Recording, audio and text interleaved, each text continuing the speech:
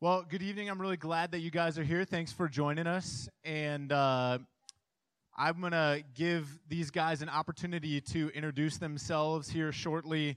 We may have another individual joining us, Rodney, when he gets off of work. But let me just say a couple kind of introductory things, and then I'll have David pray for us as well. We actually started planning this, I think maybe it was a couple of months ago. So it's kind of interesting everything that's gone on in the news this week. It was something that kind of came to my heart, came to my mind a couple of weeks ago, and it's not just a passing thing, right? There's an ongoing need for this. And as Christians, I think we need to be constantly asking ourselves, what does God's word say to these issues, to every issue that we face, to the work that we do, from week to week, in the jobs that we do, the lives that we live at home, the marriages that we have, the society that we live in. What does God's word reveal about these things? And this is crucial because most people say, well, here's what I think, or here's what I feel. Now, feelings and what you think are important, but they should come secondary to what the Bible says for the Christian. So I just want to let you guys know, some of the things that we talk about, they may stretch you a little bit, they may challenge you a little bit, they may make you feel even a touch uncomfortable, maybe potentially angry. I don't know what kind of reaction there may be, but that could potentially be a good thing. So I was talking with my wife today, and just to acknowledge the elephant in the room, she was like, how are you feeling? I'm like, honestly, I'm just really nervous about tonight. I'm really uncomfortable to do this. And I think that that's actually a good thing. If there's some awkwardness, then let's push through that, and let's have a conversation, and let's talk, and let's learn. So another question that kind of came to mind that somebody presented to me this week is, why do we hang out with people who are like us? Have you ever thought about that? The answer is because it's so much easier than hanging out with people who are unlike us, right? We don't have to step out of our comfort zone. We don't have to cross cultural lines. We don't have to understand things that are unfamiliar or foreign to us. And it's hard to learn different cultures and to be immersed in different people's experiences. It's hard to be around people who are different than us. And that's all kinds of ways. In fact, over the last 2 weeks, I've been dealing with, in Maricopa Springs, some theological conversations where there's been disagreement and people are having a hard time staying in community where they disagree theologically. But I want you to understand, God grows his body when we learn to love one another in spite of our differences. It is very easy to love somebody who's like you. It's challenging to learn what it means to love God and love your neighbor when your neighbor is different than you. And so I think there's a lot of teaching and growth that can go on when we're learning to love one another where there are differences. And we're not the whole body of Christ without one another. So it's important that we understand that as well. So I just want to give a couple of guidelines as we talk here. I'm going to turn to Ephesians 4. Actually, I was at my school seminary last night and heard a message on this passage, and I just thought this is an excellent way for us to start our time together. So if you don't have your Bible, you can just listen along, but I'll read this. Ephesians chapter 4. And I'm going to read verses 1 through 6. It says, I therefore, a prisoner for the Lord, urge you to walk in a manner worthy of the calling to which you have been called, with all humility and gentleness, with patience, bearing with one another in love, eager to maintain the unity of the Spirit in the bond of peace. There is one body and one Spirit, just as you were called to the one hope that belongs to your call.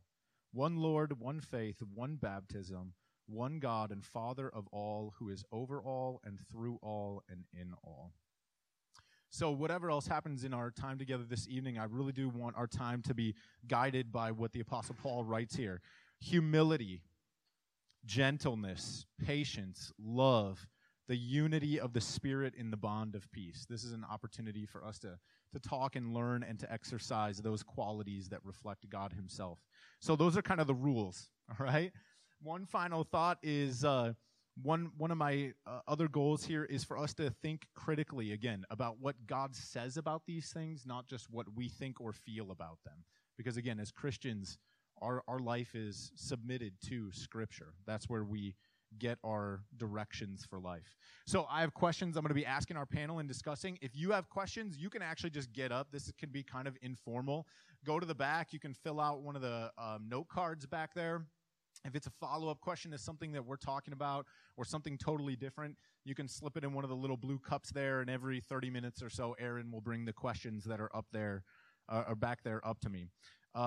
So we'll try and talk through those if there are questions that come up. So I'm going to have each of our panel members introduce themselves and share their heart for a minute. Why are they here? Why they think this is important? Why they're willing to do this? And then I'll have David pray for us before we get going. So, David, why don't you kick us off and let us know a little bit about yourself? Amen. Okay. Can you boost these up a little bit, Ron? There we go. There we go. Hallelujah. There we go. I hear some sound back there. I am David, or Pastor David, as most people know me. I am the pastor of World Outreach and Bible Training Center here in the city of Maricopa. I'll start off by praying, and then I'll go into a little bit about myself. Let's pray. Father, in the name of Jesus, we come thanking you for being God. We thank you, Father God, for being all that you are to us, and we so appreciate who you are within us. And Father, on tonight, I pray, Father, that your Holy Spirit dwells and reigns in this place. Father, I thank you that you would give us the spirit of wisdom and revelation and the knowledge of you. Father, help us to understand. Help us to open our eyes to see. Help us, Father, to be all that you called us to be and not, Father, what we're comfortable with. Father, I thank you, Father, that your word reigns supreme. And Father, we know you watch over it to perform it. So, Father, I thank you that as we speak about your word, Father, that you would move in a mighty way, that you would open the eyes of our understanding, that you would bless us to be able to receive what you are saying in our spirit, man. Father, we thank you for this occasion. I thank you for Pastor Grady and, Father, his heart to do such an event. I pray, Father God, that this is just the beginning of dialogue and conversation, and we'll continue to learn and grow in you and be a part of one another. Father, we thank and praise you in Jesus' name. Amen. Amen. So it's great to be with you all tonight. I thought this was an awesome event as I was asked to participate. I have been in the Maricopa area for about 5 years. Our church is going on 5 years old. We actually started at Copper Sky, and we now meet at Leading Edge Academy. And we, all of us at the end of the day are on the same team. We might wear different colored jerseys, but all of us at the end of the day are on the same team. So I'm excited to be a part of here. I really thank you for the opportunity to share. And so that's my 2 cents. There you go. You just, yeah. Oh, okay. Hey, Ron, can you boost these up just a touch more? Hello, my name is Devin Lindsay. Not a pastor. I just shepherd my 4 down there, and I have 1 more in Michigan as we just moved here to Maricopa not even exactly a year ago. So we're still spreading roots here. I'm definitely honored to be here, and it's kind of just ironic that it's really come full circle in the year. As when we first moved to Maricopa, I ended up getting in contact with Pastor Grady, and our relationship started all about race, like long emails going back and forth. So we had that elephant in the room out, on the floor from the time we first met at Starbucks. So I'm so thankful that the Lord put on his heart to put this together, as it's been something that's been on both our hearts, and it's great to be here. Yeah, Devin was super gracious. At one point, I just asked if we could sit down, and I just asked him a bunch of questions that I had never had the guts to ask anybody before. So it was a good conversation, and that's why he's here, because he went easy on me, and it was gracious, and it was a good opportunity, and so we get to have this time together, and I'm excited for it. Will you guys just give these guys a round of applause, please? So I think it's gutsy to get up here and be willing to kind of share your heart and some of your experiences. So I asked our church at least for some questions. Nobody sent any questions. I already had a list of questions, and then when I met with these guys, they're like, well, we should open it up and see if people have questions. But since none were submitted to me, I've got a list of questions that we're going to kind of go through and we'll talk about, and I'm going to ask these guys and we'll dialogue through things. So let me start with this first question, all right? And let me say, too, if I say anything that is just dumb or out of line or anything like that, I mean, call me out, point it out, okay? Help me learn here tonight, this evening as well. So Tell us your thoughts about the relationship between blacks and whites in America right now. And do you think the attitudes that you see in our culture in general in America are present even in our churches?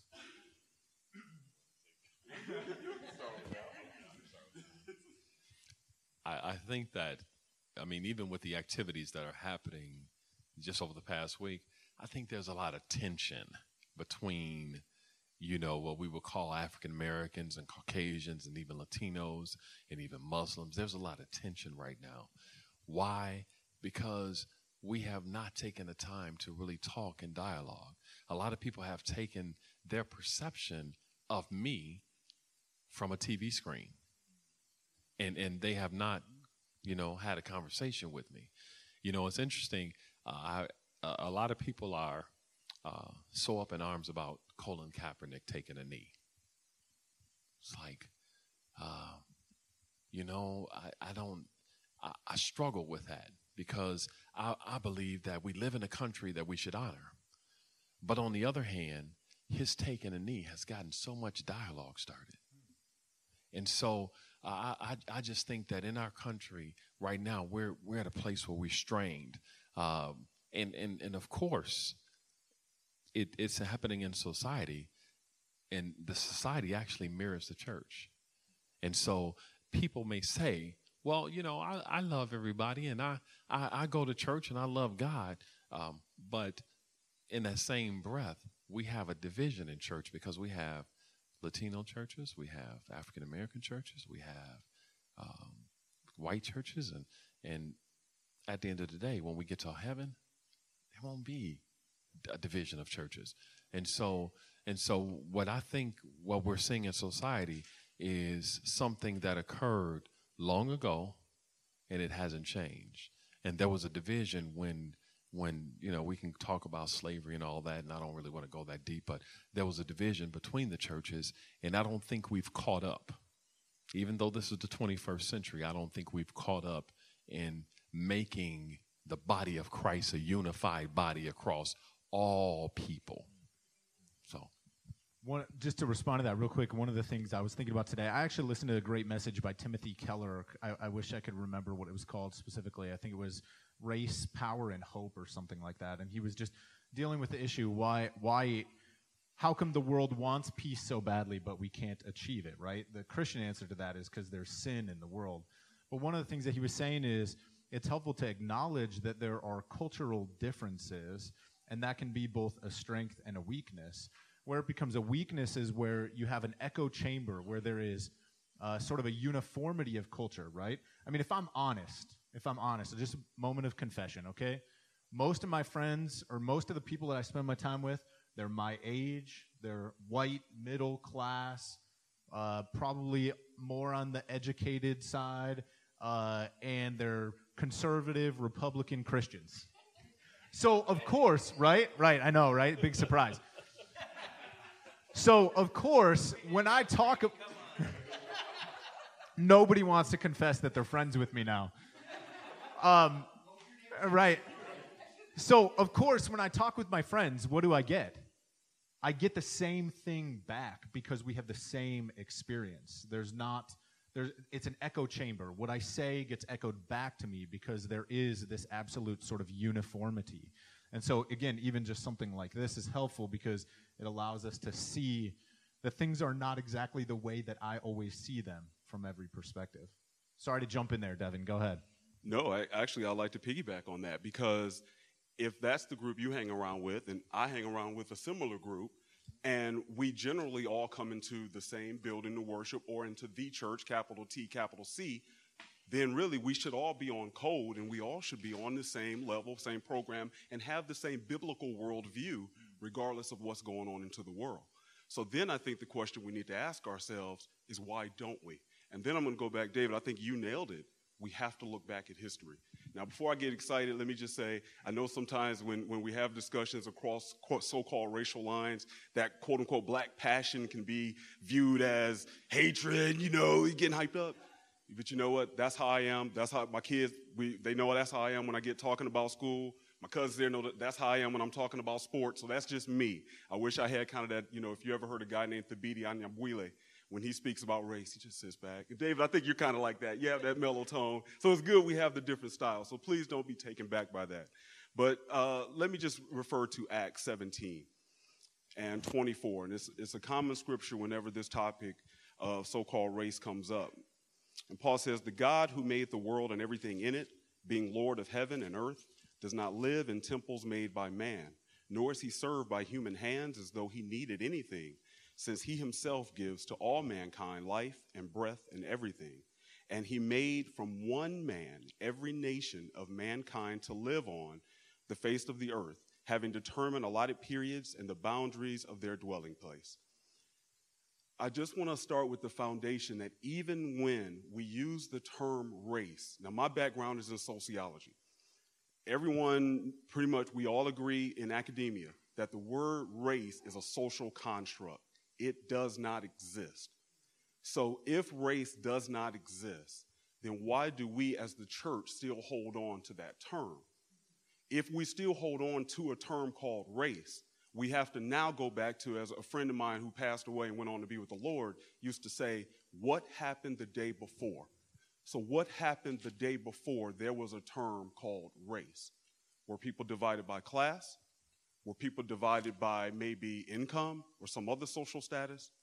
And why has it been in over the last 500 or 600 years that it at least seems the whole entire world, not just the United States, has been divided by race? Then we need to start asking ourselves, are we going to continue to adopt this racial term? Because then we have to go into Darwin and a racial hierarchy. If you go back into Darwin, evolution, his descent of man, he had a chart of which races were on top. And as David pointed out in history, the United States and the rest of the world has followed that same pattern. My question is, why has the church done the exact same thing? Because we should not have followed anything that Darwin would have said in his racial hierarchy, or Adolf Hitler, or anyone else. We should have gone by what Paul said here in Acts. God made one man, and from that one man, he made all the nations of the earth. So perhaps if we want to begin to come up with some solutions to what's going on in the United States and in the rest of this world, we need to come back to this book that we claim is absolute truth. Because if we do not live like it's absolute truth, then how can we take the gospel to the rest of the world? And that is definitely a good word. So my initial question was, do you think these issues are present even in the Christian church? What I hear you saying is a resounding yes. Absolutely, right? Absolutely. One of the questions that came to my mind as we were talking about this is, a lot of people pick their church based on stylistic differences or even teaching style differences, that sort of thing. What should we do? Like, I tend to think, the people who come to my church come because they like the stylistic or the style of my worship service, our worship service. But what I hear you saying is that's only a piece of the equation. It's a much deeper thing. What would you say to somebody who is thinking about maybe trying a church that is different culturally than the background that they can't come from, to encourage them to give it a try? I'll take this first. All right. Oh, should we do a talk show style? I don't know. All right. I and if my question wasn't clear, you can ask me to try and clarify. Yeah, I think I got it. I think culturally, there's really nothing wrong because we, again, make a cultural divide. But if we just weren't going to split ourselves up via culturally, I've been in the church many years, and I've seen people leave churches because they didn't like the music because it was so loud. They didn't like the fact that they had, the church was pretty large, so what did they do? They had a contemporary service, a traditional service, and so they start, we start dividing ourselves up on just about anything.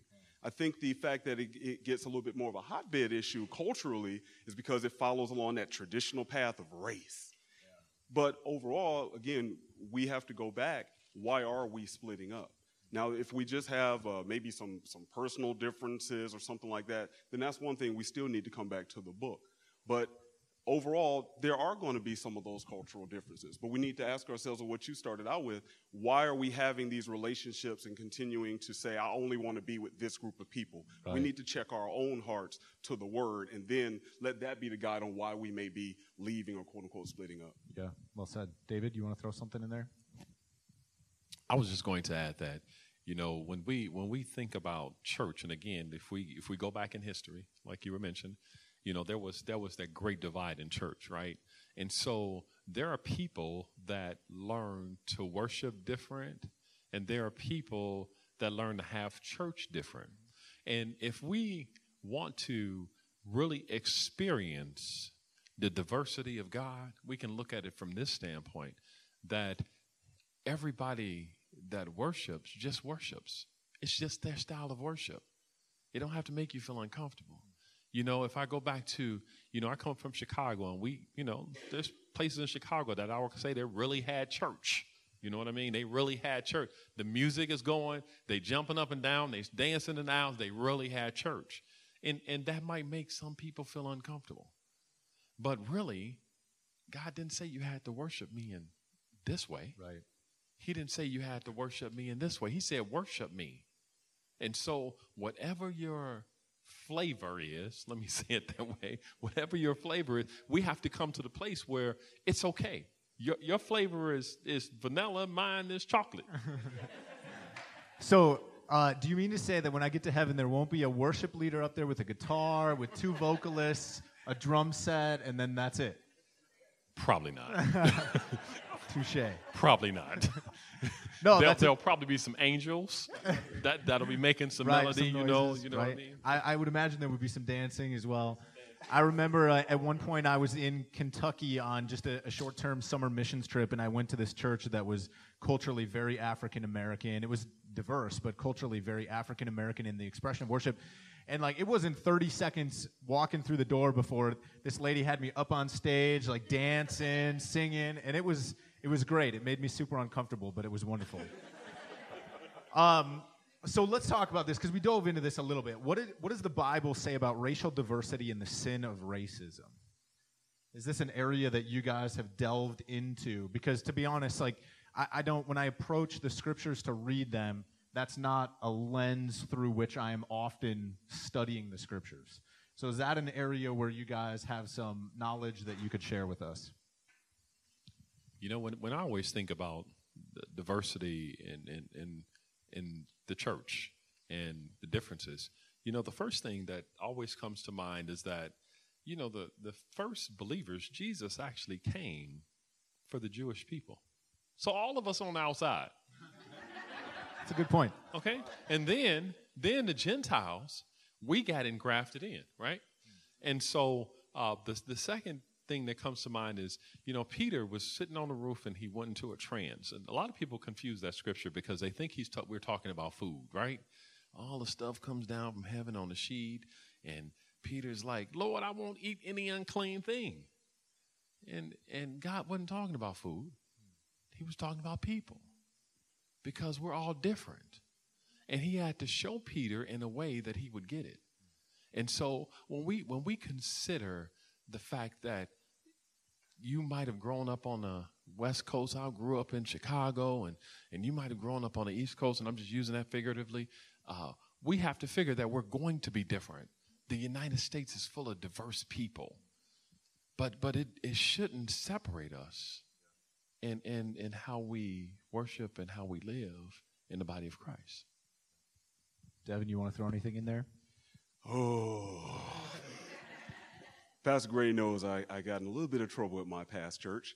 And I'm like you, I'm from the Midwest. We came from the Detroit area. And the church capital. And ironically, it's always been considered the most segregated city in the nation. Why is that? The two should not be able to coexist, yet they do. And we ended up going to a church that was kind of out in the rural area where we lived. And when our family first went, it was great. Kids loved it. We said, this is where we're going to be. Congregation of, it ended up being around 300, 350 people. And I was just one of 2 other African-American men in there, or we'll say black men, if we're going to use the racial term. And there are a few other so-called black women in there.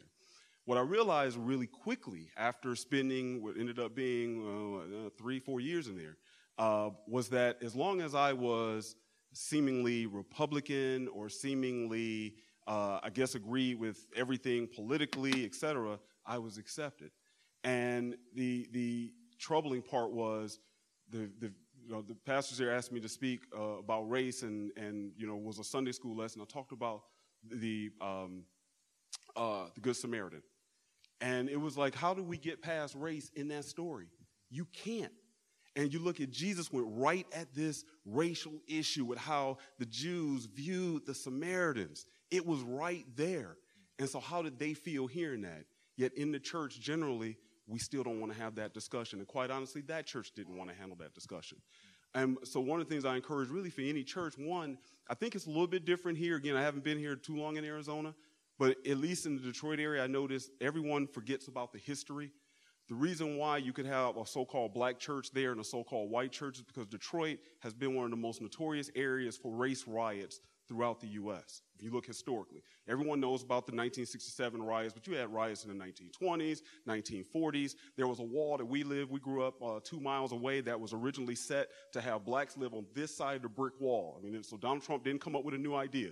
This was Detroit worked on this, and there are still remnants of that still in the city today.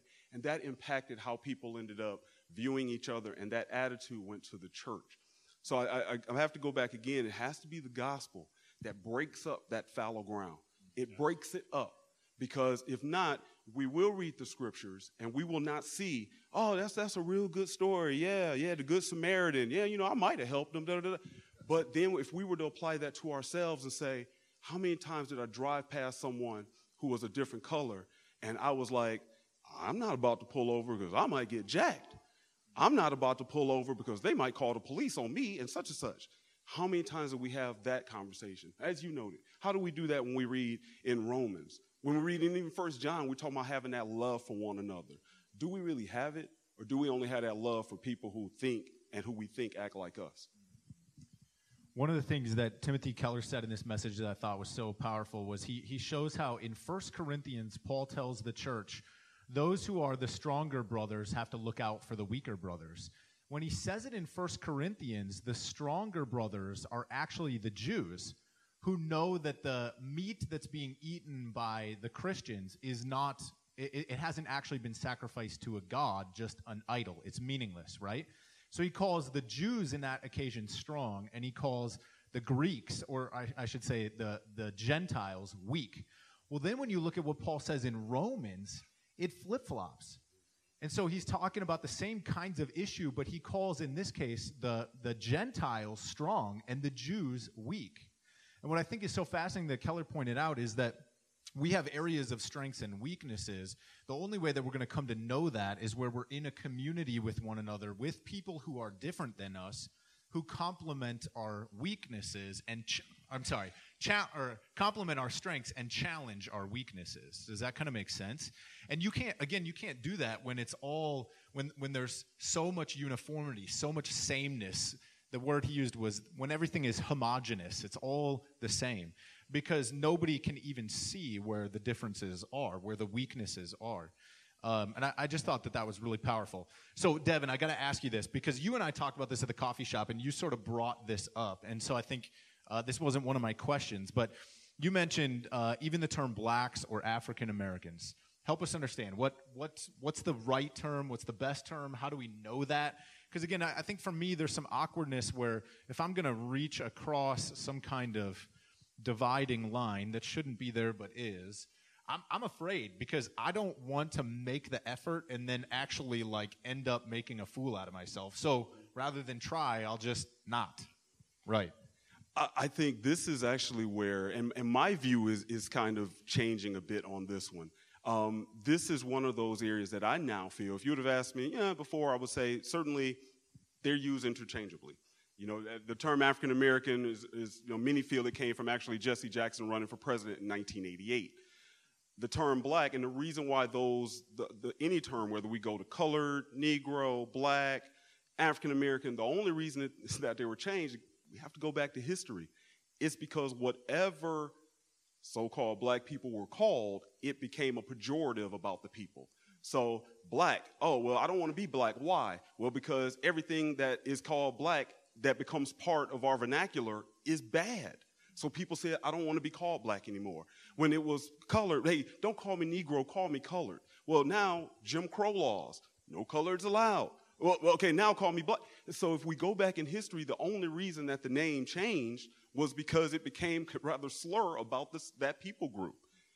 Now, fast forward to today, I heard someone from France say, I love about Americans because Americans make up words in their language.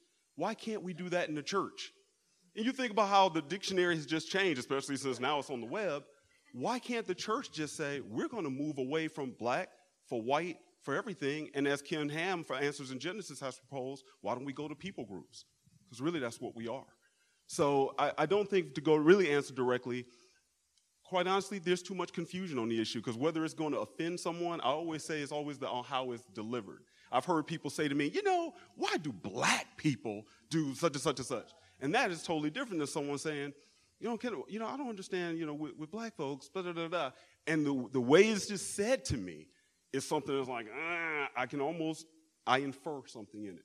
But in general, I think maybe if we say, hey, if I'm identifying myself as a Christian, what if I just remove that term and let us take the lead instead of waiting on the culture to take the lead on changing it? Because they're not. So part of America's history is never going to change. David, you want to add anything to that? Your thoughts there?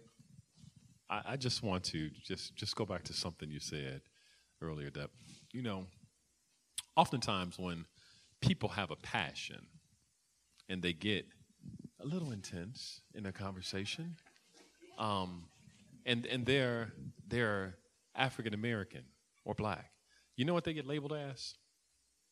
The angry black man. What is wrong with him? But it's okay. There are other people that have passions. Why can't he have why can't that? It's just, again, society has taken some thoughts perpetuated by media and pigeonholed us into thinking a certain way. One of the things me and my wife, we make it a point, and she came in, I just like to acknowledge my wife. She pastors with me. And one of the things that we make a point to do is not to watch too much TV anymore. Because as we've gotten closer to the Word of God, we recognize that there are some things that divide more than they bring together. And TV is one of them. And it focuses on so much negative. It's actually kind of sick how this issue is like a money-making machine for news corporations, right? Just to interject something real quick for some of you who came in late, if you have questions that you would like to write down for us to try and tackle, you can write them down at the tables in the back and drop them in one of those cups, and we'll have somebody run those up here from time to time. Thank you guys for those responses. So let's bring it home a little bit more, because we've sort of been talking church in general. Let's talk about Maricopa. Because this is where we live. Let's talk about our city, our churches here. Do you think that this is an issue, that the sin of racism, segregation in the church, even kind of racial stereotyping that takes place across America, is this an issue in Maricopa, in churches here? Do we find that in our community, not just in, Charlotte and Tulsa and other places? The leadership in this city is great. We have a great mayor, we have great city council, and they're always trying to keep a dialogue going so we can help keep some of these issues down. But are the issues here? Yes, they're here.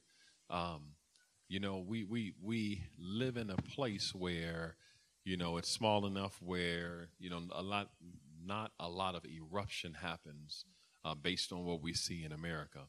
I can share a quick story. When I first moved here, I was working a second shift for a company, and so we got here, and I was going to work, and in that first 2 months of being here, I was stopped coming home from work, never going, coming home from work 8 times. 8 times. Your car looked like you were, these are some of the things that I've gotten. I think your tail light is out. Your light above your license plate is out. You have an out-of-town license plate. And I I just moved here. Well, and then who do you work for? What do you mean you just moved here? Do you want to see my business card? Yeah, I want to see your business card. As a matter of fact, who else is in the truck with you? No, nobody.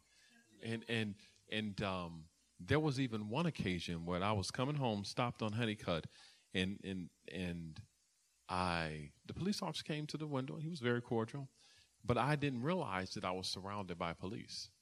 And so one lady on this side, lady officer, had her gun drawn. And I'm like, I'm just going home. But it's because of the perception that's out in mainstream America. It has to affect here because all of us are affected by mainstream America. Whether we want to admit it or not, we are. Again, as long as we watch TV and as long as we watch the news, we're going to be affected.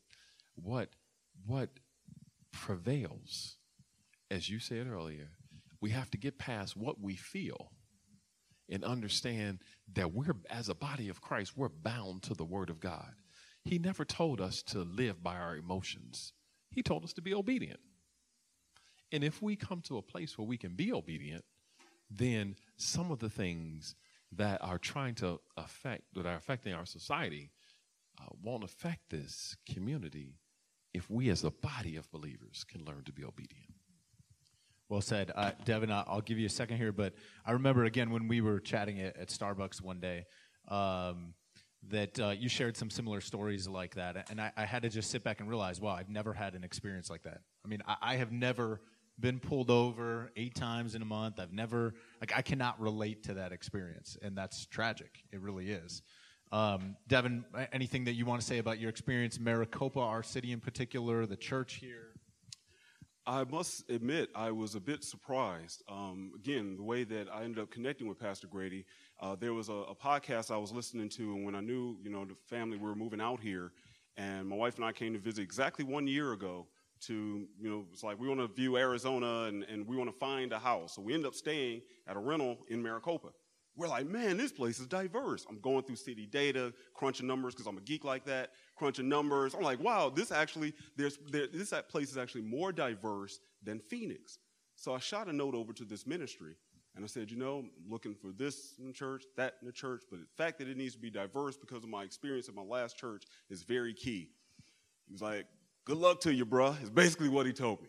And he actually referred me over to Pastor Grady, and I must admit that that's been a stickler and why we actually go to a church we joined in downtown Phoenix, because this community of Maricopa is very diverse. We've been having a harder time finding it in the body of Christ. Now you say, well, why should it matter? I will ask you the same question. Why does it matter? Because my mom told me, I'm going to share a story as well, because it reminded me of what you said. Mom told me when I was younger, because my parents in Detroit did what so many parents do, get you out the hood so you can go to another school to get a better life. And so they did. So because of that, I ended up dating so-called white girls. And my mother said, what bothers me is that all your life, and all me and your daddy's life, we had you in church, you're saved, yet you are never good enough for any of these people's daughter. Now my son is 17, and as I have to have him out there, and he's looking for a mate one day, not too soon. We told him we're going to find one for him, and my daughter. Now I have to start thinking about that and what they may have in common and being on the same page on some of these important issues. It gets important here in Maricopa that not outside, as John was saying earlier, everyone opens their garage, we close their garage. But we need to have that same diversity here because the community will have the same problem. As long as there is sin, there will be the sin of racism.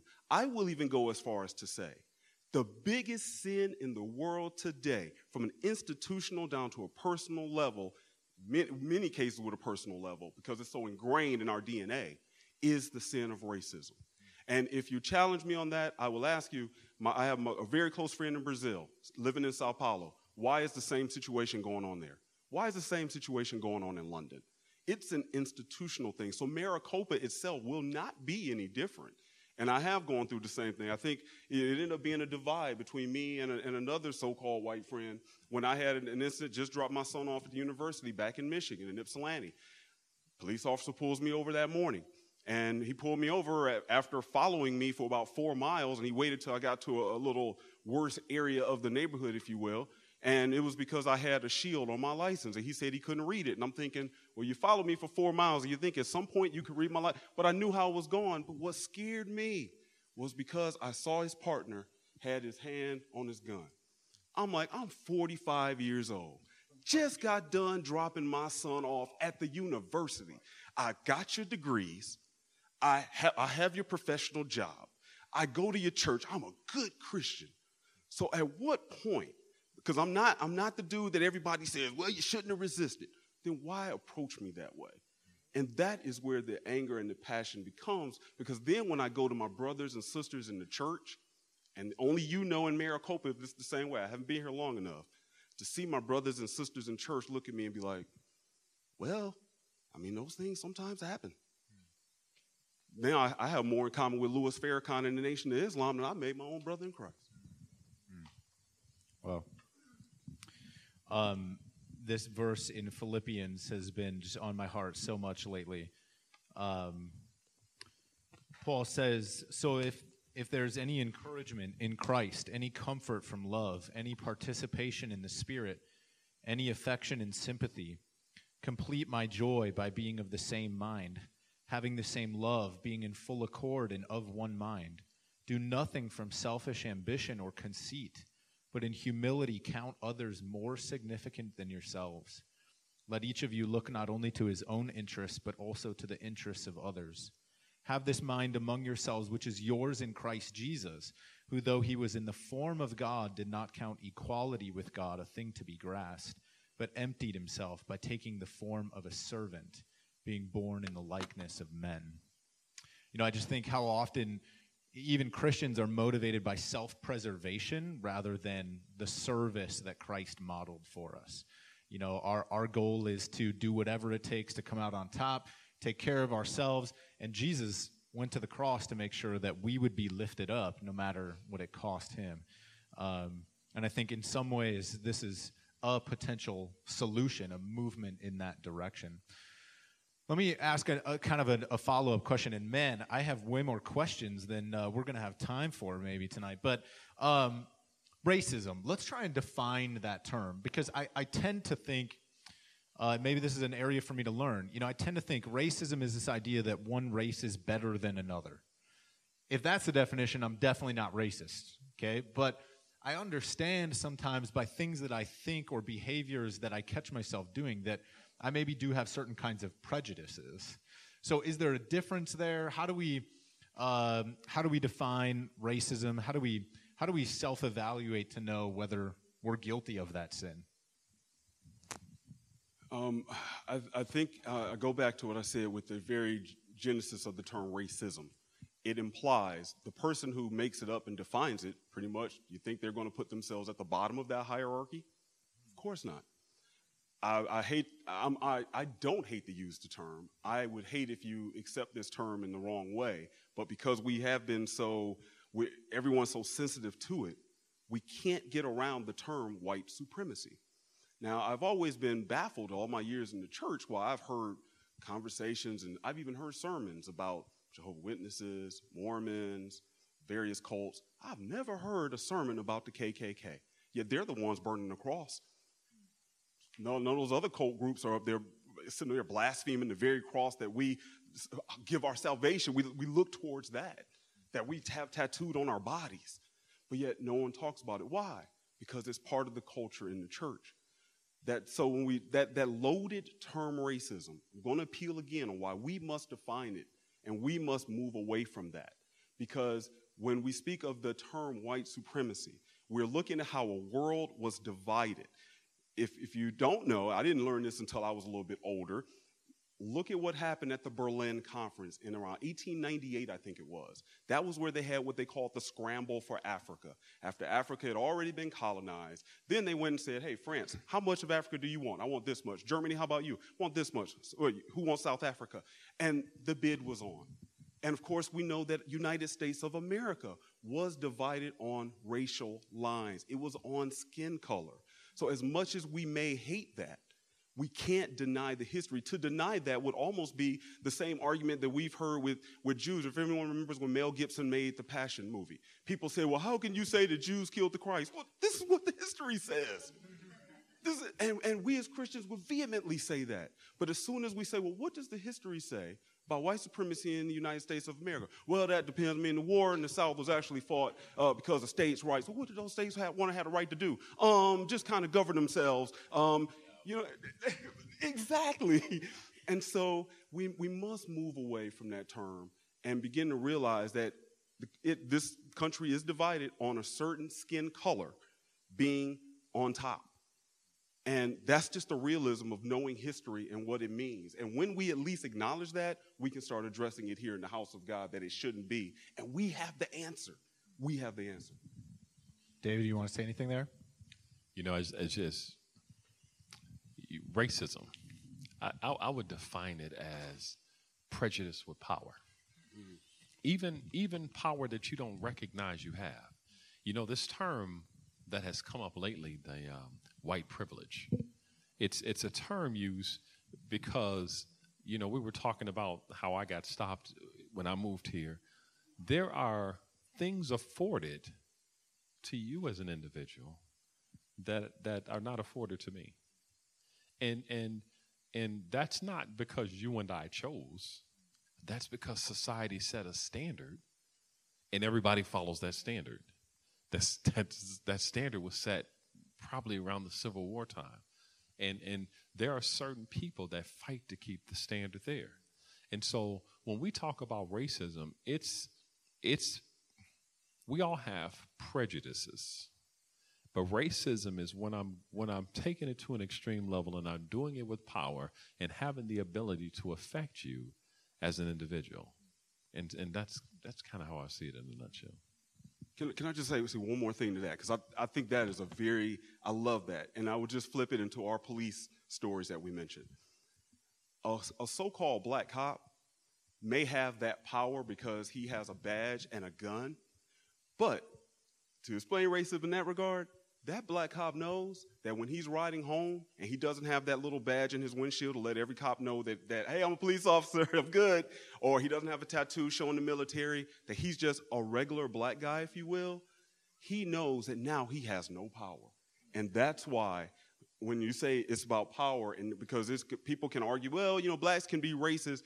Well, we're talking institutionally. We're not talking about individual. We're talking about as an institution. I think that police, when you see the stories of black police officers, I think that ties right into that. Well, as you were talking, one of the things that struck me is just kind of the irony of the fact that nobody chooses their race. I mean, we don't have power over what people group we end up in. That's something that God determines, and it's interesting how even though it's something that we are powerless to affect, we still end up either suffering from it or taking advantage of it in ways that are obviously tragic. Okay, so let's talk Maricopa a little bit more. Because one of my desires for this was, because I just began to think, I look at my church, and my church is not, the diversity of my church does not reflect the diversity of Maricopa. Whether it's African Americans or Latinos, that's just not the case. So what could our church do to build relationships with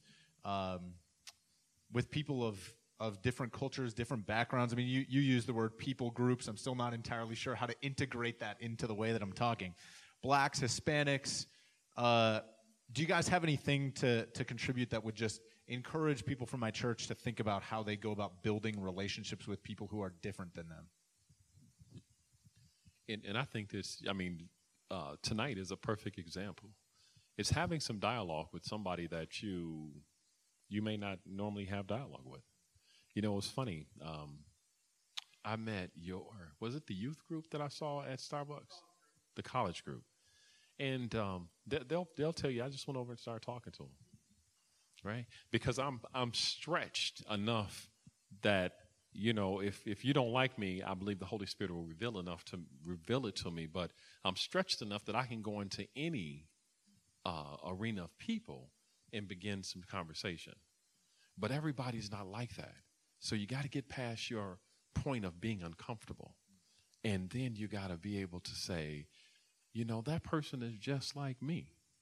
If I cut you're going to bleed, and the blood is going to be red. if you cut me, I'm going to bleed. The blood is going to be red. So at the end of the day, we're people. We're people. And just let me add this last little bit. The second greatest commandment that Jesus said was to love one another. You can't love one another being divided. If I never talk to you, you don't have any idea of my love for you. You know what I mean? Yeah. Okay. And I would add to that, you use the phrase, if I cut you, you bleed, vice versa. We both bleed. Even the Bible puts it in even more explicit language than that. It says that every single human being is what? Made in the image of God. And so every single person is an image bearer of God. And I think this is one of the things that's so tragic about some of these shootings and riots and things like that have gone on, is that it doesn't matter what as far as the Christian worldview, it doesn't matter what the circumstances were. That's for the judicial system. Every Christian should say it's tragic that somebody made in the image of God has lost their life, whatever the circumstances were. And I think that's one of the things that we maybe fail to realize when we're looking at people different than us or talking with people different than us. This is a person who God made in his own image. That's powerful. Devin, what do you want to add to that? That I like what you said, because I think that shows that Christian sensitivity. I laugh at, I thought Michigan was kind of free with weapons. I got to Arizona. I'm like, man, I don't even have to take a class. Whoa, it truly is a Wild Wild West out here. So then to hear someone like a John Piper say, even if someone was maybe breaking into my house, I don't know if I could shoot them, because that person is made in the image of God. Like, wow. How does that now speak to us when we're talking about things involving criminality? That now we do view that person as another person in the image of God. And if we're in the church together and we can't see each other that way, bam, immediately a wall builds up. The worst feeling I had walking into my past church was to go in there after Ferguson, go in there after Baltimore. Ironically, I didn't go in there and say a word. But it cut me to the bone to hear, I just don't know why those people are out there doing such and such and such. I'm like, I'm here to praise the Lord. I mean, why do we have to have this conversation? But so if we do want to have the conversation, this is the perfect time to start having it. So we don't have it in a vacuum where it's kind of like you get cornered, and then you sitting there like, okay, if I want to friends and come back to this church, I know I probably shouldn't say anything, so I'm going to just take it. We can't be that way, because I'm supposed to be with my brothers and with my sisters in Christ. So I have to add this. I've been able to walk in kind of both worlds because, as I say, my wife is so-called white. So I can be a little double agent, because people don't know when they're having conversations with her or who her husband is until I come around the corner. So, and they assume that she thinks, I guess, like, I don't know, everybody else is supposed to think in America. But I think the conversation needs to happen when we're not here. Because one of the things I learned from her family, people I work with, is that the racial conversation only goes when we're here. But yet, every black person is pretty much well-versed on the racial issue by default. Because my kids ask me early on in Detroit, when we're going down the freeway, Daddy, why do all the black people seem to live in the bad neighborhood? That's a conversation we have to have. My other son, Daddy, why every time there's a black guy on TV getting arrested, he always trying to get in there, and that seems to be all they show? That's a conversation we have. So I would encourage that the so-called white Christians, when so-called black folks are not around, to have an honest discussion.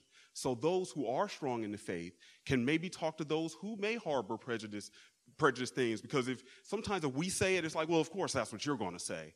But it means a lot more and has a lot more strength when someone's had the same background, the same work experience, same academic experience, brought up in the same school, maybe a Republican, whatever label you want to have for yourself. When they go to the Word of God, that's when it now cuts like that two-edged sword. Yeah. I remember, again, after one of our conversations at Starbucks, which I got to tell a funny story real quick. I've got a guy I know, Colin. He actually spoke at Maricopa Springs a couple of years ago. He's a pastor of a church in the inner cities, an African-American guy. And he, at one point he posted on Facebook, just this funny quote. He said, how come when all the white people want to get together, it's always coffee at Starbucks, and when all the black people want to get together, it's fried chicken? And I immediately texted him back and was like, hey, man, it's time for us to get together. Let's go to Starbucks. And I was just like, let me just fit right into that stereotype. Anyway, so we got together at Starbucks. And I don't eat fried chicken, so I blew that stereotype right away. So those are the kinds of stereotypes, though, that are just like, what in the world? All right. So anyway, I remember shortly after that conversation, I'm in a conversation with some brothers in Christ. And I hear one of these guys say something that was, it was inappropriate. It was racist, basically. And I didn't laugh. It was supposed to be funny. I didn't laugh, but I didn't stop him either. And I felt very convicted by that, because here was an opportunity to say, hey, man, this thing that you're saying is unbecoming of you. I don't think that that's honoring to Jesus, the way that you're talking about that subject, and yet I didn't. And I don't know why I didn't, but I at least realized later, because we'd had that conversation, there was an opportunity that I missed to to bring some brothers along in their understanding instead of just let it slip like it's no big deal, because it's a big deal. Any other thoughts on just building relationships across lines of diversity, racial lines, cultural differences? Any other thoughts you guys want to toss in there? And if not, that's all right. We'll move on. I think the one that comes to mind for me is, I'll give you guys a minute to think about it while I'm chatting for one more second here. Bill Hybels, the author, wrote a book, Just Walk Across the Room. I haven't actually read it, but I've been told that I should. And the whole point is just begin to build a relationship. That's a step in the right direction. And it'll open up opportunities to dialogue about some of these things, which, again, for many of us might not be happening at all because we don't have any relationships with people who are not like us. So I would encourage you guys maybe just to begin to build some of those relationships, not as a pet project, not as just an opportunity to learn, but because God calls us to love one another, to love our neighbor, to even love our enemies, love people who are not homogenous just like us. Any other thoughts on that topic before we move on? I just wanted to share because, people look at me and you and they say, oh, they're okay because we don't fit a certain mold. I have a brother who, actually a natural brother, tattoos, earring, dreads. He's not interested in bothering anybody. But because society has taught a certain way, as a matter of fact, I have a son-in-law that lives in Maricopa. And tattoos, dreads, earring in his ear. But if you talk to him, he articulates very well. But because of his appearance, that some people will automatically judge him as being one of them. So people characterize us as the okay black people and the not okay black people. And when people do that, what they do is they don't give the people that they're characterizing as the not okay a chance. They're automatically in some category where they're out to hurt you, and you haven't even had a conversation with them. Just try saying hi, because most people will speak back. They'll just say hi. So I said all that to say that it comes down to us removing the stereotype of the appearance of people. We never were placed in a position to judge. Our position was only to love. That's it. That's what we're called to do. The Bible says, and his love was shed abroad in our heart, meaning all of us have the capacity to love. But we choose to make judgments, and when we do that, we distance ourselves from our brothers and sisters. You remind me of a story, and I wasn't going to share this, but it was 1990. I flew out to California to drive my friend back He was going to school out in California, out in Los Angeles. Wanted to drive back to Detroit. And he didn't know a lot about cars, but he had the 67 Mustang. We're like, y'all know how it was in those, corny 80s movies. This could be the trip of a lifetime. So, we take off, and he didn't have a spare tire. Long story short, we're out in the middle of Nevada. I had taken my father's CB radio, and bam, tire blew. It's about 1 a.m. I mean, y'all know how Arizona is, and when you get out there in those highways in the distance, I wasn't used to that being from the Midwest because we don't have those large spaces of land where you can't see nothing, and that's how it was. So I'm on the CB. Break one night. We're out here stranded. My friend laughing at me. Man, we weren't nobody gonna pick us up. Two black dudes out here. Truck drivers laughing. You two idiots should have been stupid enough to come out here. Blah, blah, blah. People weren't stopping. All of a sudden, this Chrysler minivan pulls up, and this guy got out. It's a white guy, and he had his wife and his kid in the car with him. I mean, it was dark. Brings his flashlight.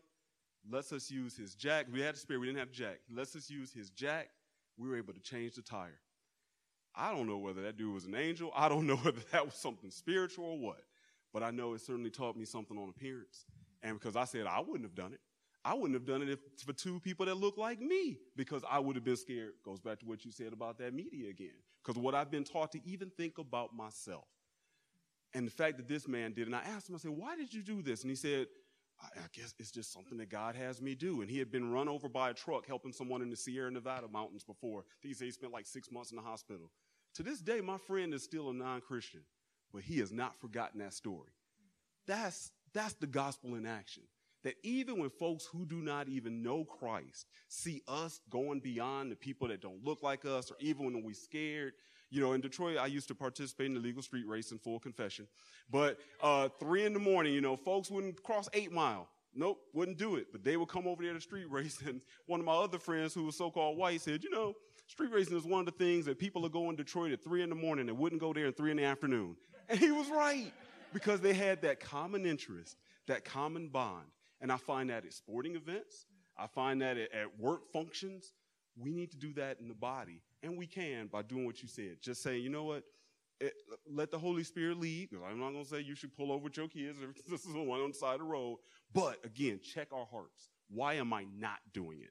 Am I not doing it because I'm being wise? Or am I not doing something because I'm scared?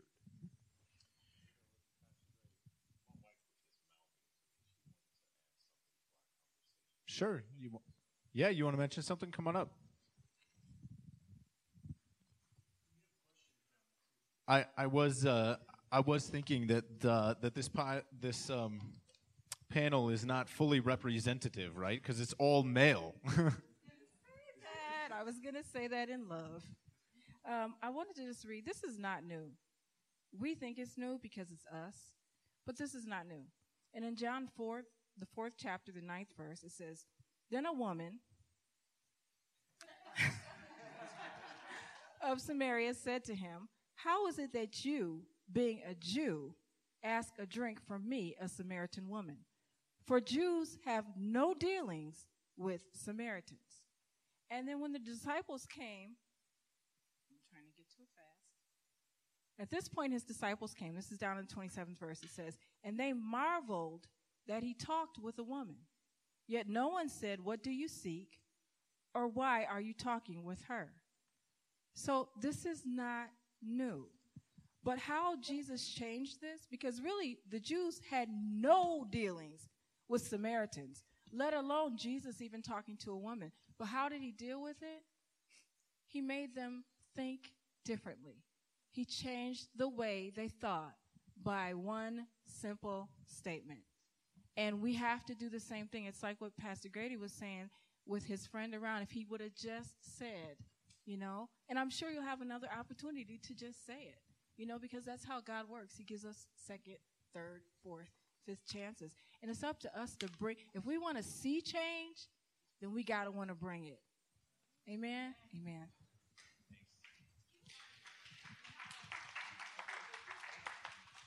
All right, this is Rodney. You just got off work, huh, man?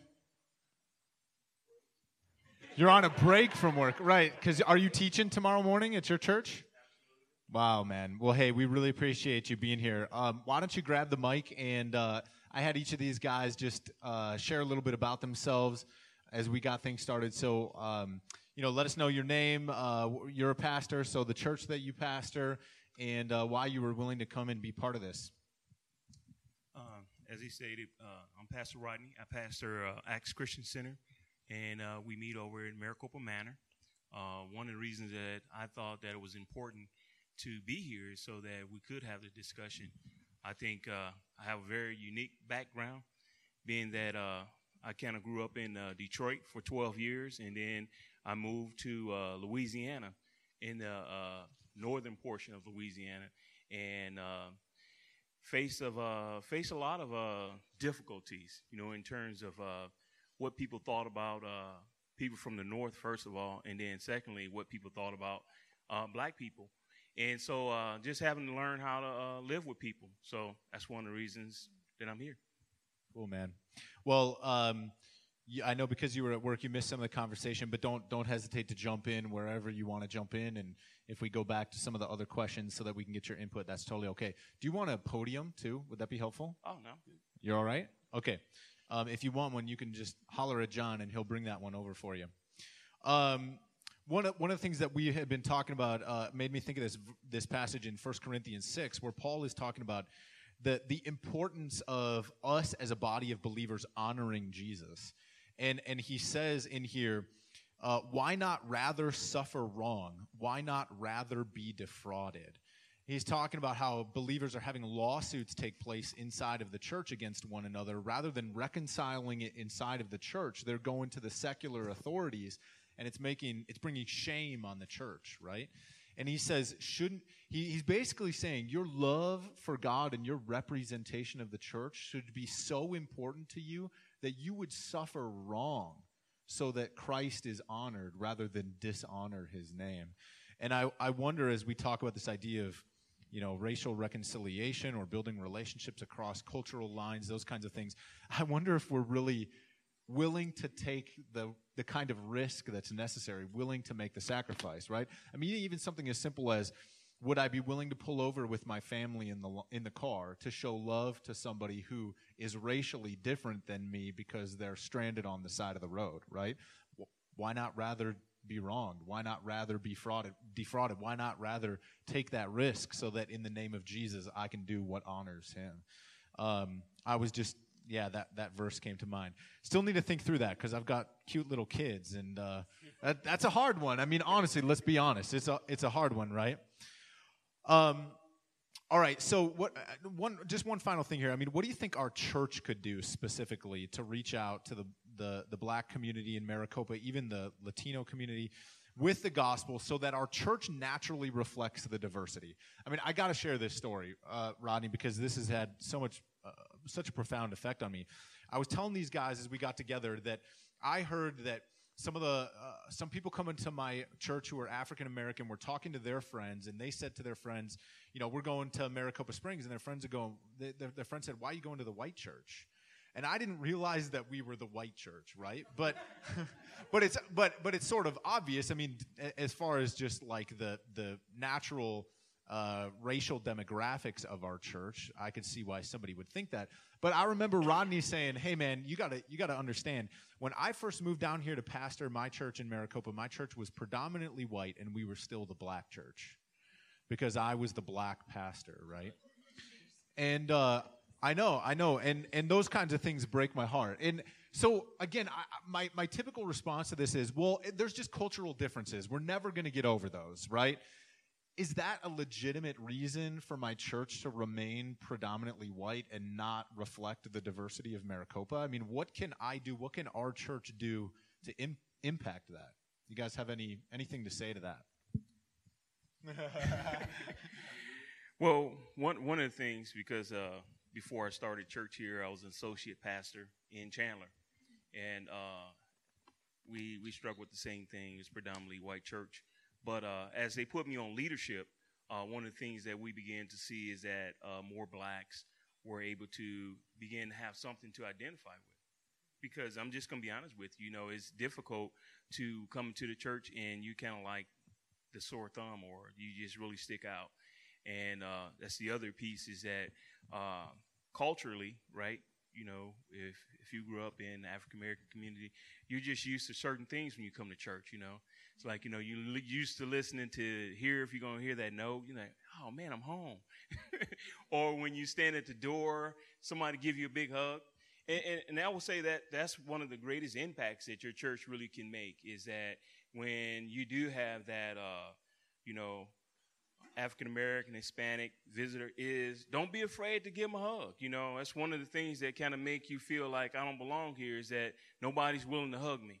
You know, everybody want to give you the, you know, that handshake. Hey, you know, how you doing? You know, it's kind of like, that didn't feel welcoming. And so my advice to you guys is just always make people feel welcome. Whatever you would do for a white brother, do it for a black brother, you know.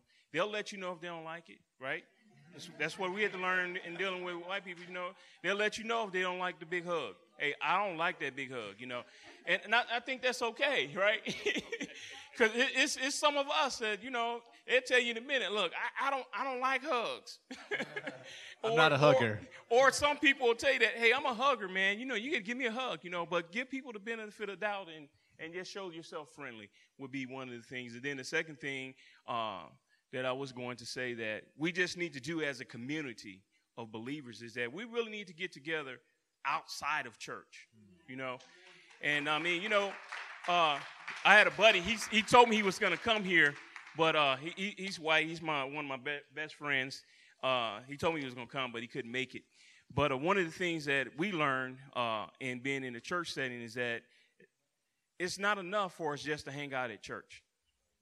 You know, we had to learn how to hang out outside of church and then go to each other's houses. And I'm just going to be honest. Can I just be honest? Is that I just didn't grow up going to white people's house. I mean, you know, a lot of them were my good friends, but I just never got invited over. And the way I grew up is that you knew where you stood if somebody invited you over their house. You know, if you don't invite me to your house, then, you know, it's kind of like a constituent. You know, we're just associates. But when he invited me to his house, me and my family, and just let us hang out, that opened up a whole lot of things. And in turn, that's the same thing we did, is that we opened up our house, and they came to our house, and our friendship just continued to grow. It just continued to grow.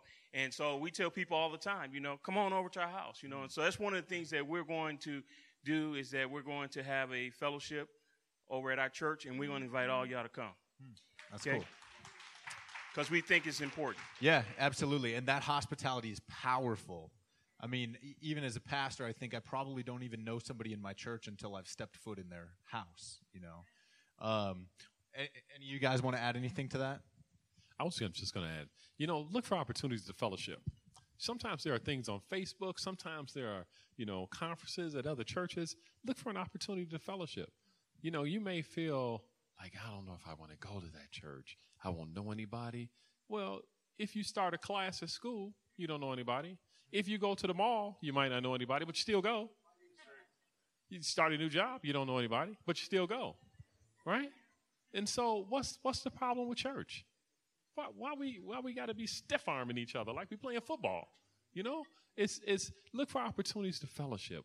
We have to do that. We have to do that. It's up to us individually to make the conscious decision to say, hey, I know Pastor Grady. He's a good guy. Well, you know, I don't know. Listen, you got your opinion, but that's my friend. And we have to make a conscious decision to have each other's back. Regardless, we're body of Christ. That's who we are. We're the body of Christ. So we got to make sure that we have each other's back. Is everybody going to like our decision? No. But that's why we're in the world, but we're not of the world, right? Because some people are not going to like our decision. Some people are not going to like the fact that you and I associate. We hang out, we're friends, we have Starbucks, coffee, and not chicken. You know, some people are not going to have, I mean, they're not going to understand. But them not understanding should not make us not do it. It shouldn't be a barrier. Amen. Well said. Are you a hugger? He was asking if you're a hugger. That's funny. And he gives big hugs. Oh, man. Devin. He's a shorty. Devin, anything you want to add to that? No, it's funny. I just told the story to some family last night that when I was a young man, I remember it was a guy who I used to work with. And at that time, we're going to early 90s, Louis Farrakhan, Nation of Islam, Million Man March was all the big thing. And this young man came into the job, and the first thing he did is grab me and gave me a huge hug. And I'm like, I've been going to church all my life, and I didn't get that from anybody else. And it actually had an impact. Why is this guy willing to give me a big hug, but everybody else is, like you say, kind of, exactly. And I still get that at work to this day, which cracks me up. But and let me go real stereotypical black church for you, because one of the things I remember used to often be said by my uncle, folks got together at the juke joint on Saturday night. Why can't they get together on Sunday? Folks get together when they want to party. Why can't they get together on Sunday? And I think that is that part again that we have to. The world is watching. So if you go back to when Martin Luther King wrote his letter from the Birmingham jail, that was one of the things that he pinpointed out. Why is Sunday that segregated day? And so it is something we have to look at. But to go definitely back to what you said with the black and the white church, I wonder if it comes along to maybe a worldview. That if a person sees perhaps a so-called white pastor up there, they immediately feel that they're going to have a particular worldview that buys into, I'm not going to call it patriotism. I'm going to be honest. I'm going to call it nationalism, xenophobia, that they may buy into a certain view of racial hierarchy. So they assume that just by what the color of the person, the pastor is there, even if the church is of a different demographic. Whereas if someone walks in, they see a so-called black pastor up there, they assume, okay, it's safe. Because I'm going to assume that nothing's going to be said that I'm going to be embarrassed about, that I'm going to feel like I have to now speak for my whole people group in this room or anything like that. And that may be one reason why a person may label. I'm just speculating, but why they may label just on the church leadership and from that standpoint. Lots of good questions. We're probably not going to have time to get to all of them, so if I don't get to your question, forgive me. Don't take it personally. This one says, why doesn't the church speak more frequently and honestly about racial injustice and social issues? Why don't they teach those who are lost in the midst of everything how to at least pray or have a discussion with peers about life to be sensitive to others? That first part of that question especially, why doesn't the church speak more frequently or honestly about racial injustice and social issues? Any thoughts there? And I wrote down on here, because when you said about the outside judging, and I thought of social justice, if you just type in Google justice, Christianity, why is everything labeled social justice? Correct me if I'm wrong, but the very idea of justice comes from God, because justification. It is that justification that we're saved. So why is the world dictating that it's something social or Jesse Jackson and politically? And I think that's why the church may be scared to even talk about those issues, because it's so loaded with, it's social topics, and we have to talk about politics, and we have to. No, if we just talk about justice, it'll take place. It'll handle a lot of those issues, whether we're talking about who was killed by the police, whether the police did the right or the wrong thing. Let's go back to the real author of justice, the one that gave us the scriptures. What does he say about justice? And as we talked about before, with that image of Christ, we're all made in that image. Then I think the church will be more free, and I think people will feel a lot more comfortable. But I know it's hard for the church to talk about it, because, quite honestly, folks don't even want to lose a lot of their congregation if they are perceived that way. I like the idea of social justice, but I don't like that term, because it's just justice. Scripture doesn't delineate. It is justice that reflects the character of God. And wherever there is injustice, Christians should be at the front lines of that injustice, seeking to bring God's justice. David, you looked like you were going to say something in there. Well, and actually, you touched on it right at the end. Believe it or not, that there are some pastors that won't touch certain subjects because they don't want to ruffle feathers. The stream of people is coming in, and everybody's comfortable. Let me not deal with that topic. That's what we want to call it. That's fire. The topic that's fire. And so a lot of times what pastors will do is they'll just keep on the status quo. And believe it or not, people say they like change, but they really don't. Right? We say we like change, but when we got to change, it's painful. It's, we are stretched. But when pastors start moving toward a place where they're talking about issues that aren't common church issues, it ruffles feathers. And it does. That's really what it is. Yeah, I mean, I immediately thought of 2 Timothy 4. It says, I charge you in the presence of God and of Christ Jesus, who is to judge the living and the dead, and by his appearing in his kingdom, preach the word. Be ready in season and out of season. Reprove, rebuke, and exhort with complete patience and teaching. For the time is coming when people will not endure sound teaching, but having itching ears, they will accumulate for themselves teachers to suit their own passions, and will turn away from listening to the truth and wander off into myths. I mean, I can relate to that. As a pastor, I mean, we try and typically go through the Bible sort of expositionally, like passage by passage. So inevitably, I do find myself encountering subjects, being forced to teach on subjects that I don't really want to teach on sometimes. But I can also admit there are some subjects where I'm leery to get into them because it's risky. It can be risky. Rodney, did you want to add anything to that? Yeah, the one thing that I did want to add to it is that I know for a lot of people it's kind of even difficult for them to even, ask you, what is your race? Are you black? You African American? What is it? And I mean, that's just a struggle right there. We had that conversation oh, did you? 15 minutes before you came in. Okay, well, I don't need to go into it then. But I think one of the things that we have to do is really talk about love, and we really have to talk about what it looks like.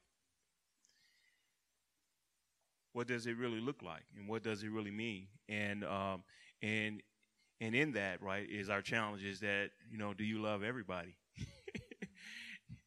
Including somebody that looks different from you. And when we can get to that place where we can have that honest conversation, right, do you love everybody? Even if they look different for you than you do, then I think we can begin to move forward. Absolutely. That's a good word, man. Let me change the subject and go maybe into a more controversial topic. Tell us your thoughts on a movement like Black Lives Matter. In what ways are they right and justified, and in what ways are they wrong and not justified? Hey, anybody who wants to tackle that.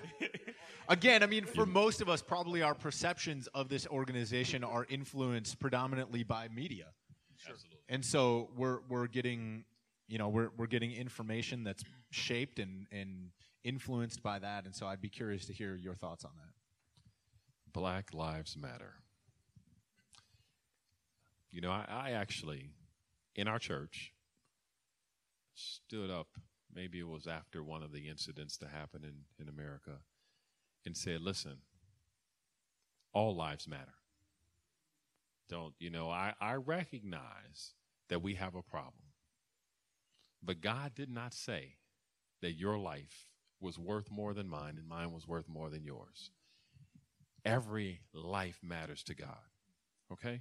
So now that I've said that, let me also say that there is a problem in our society. There is a disproportionate amount of focus on African American people. And I told the story about how I got stopped, so many times when I first got here.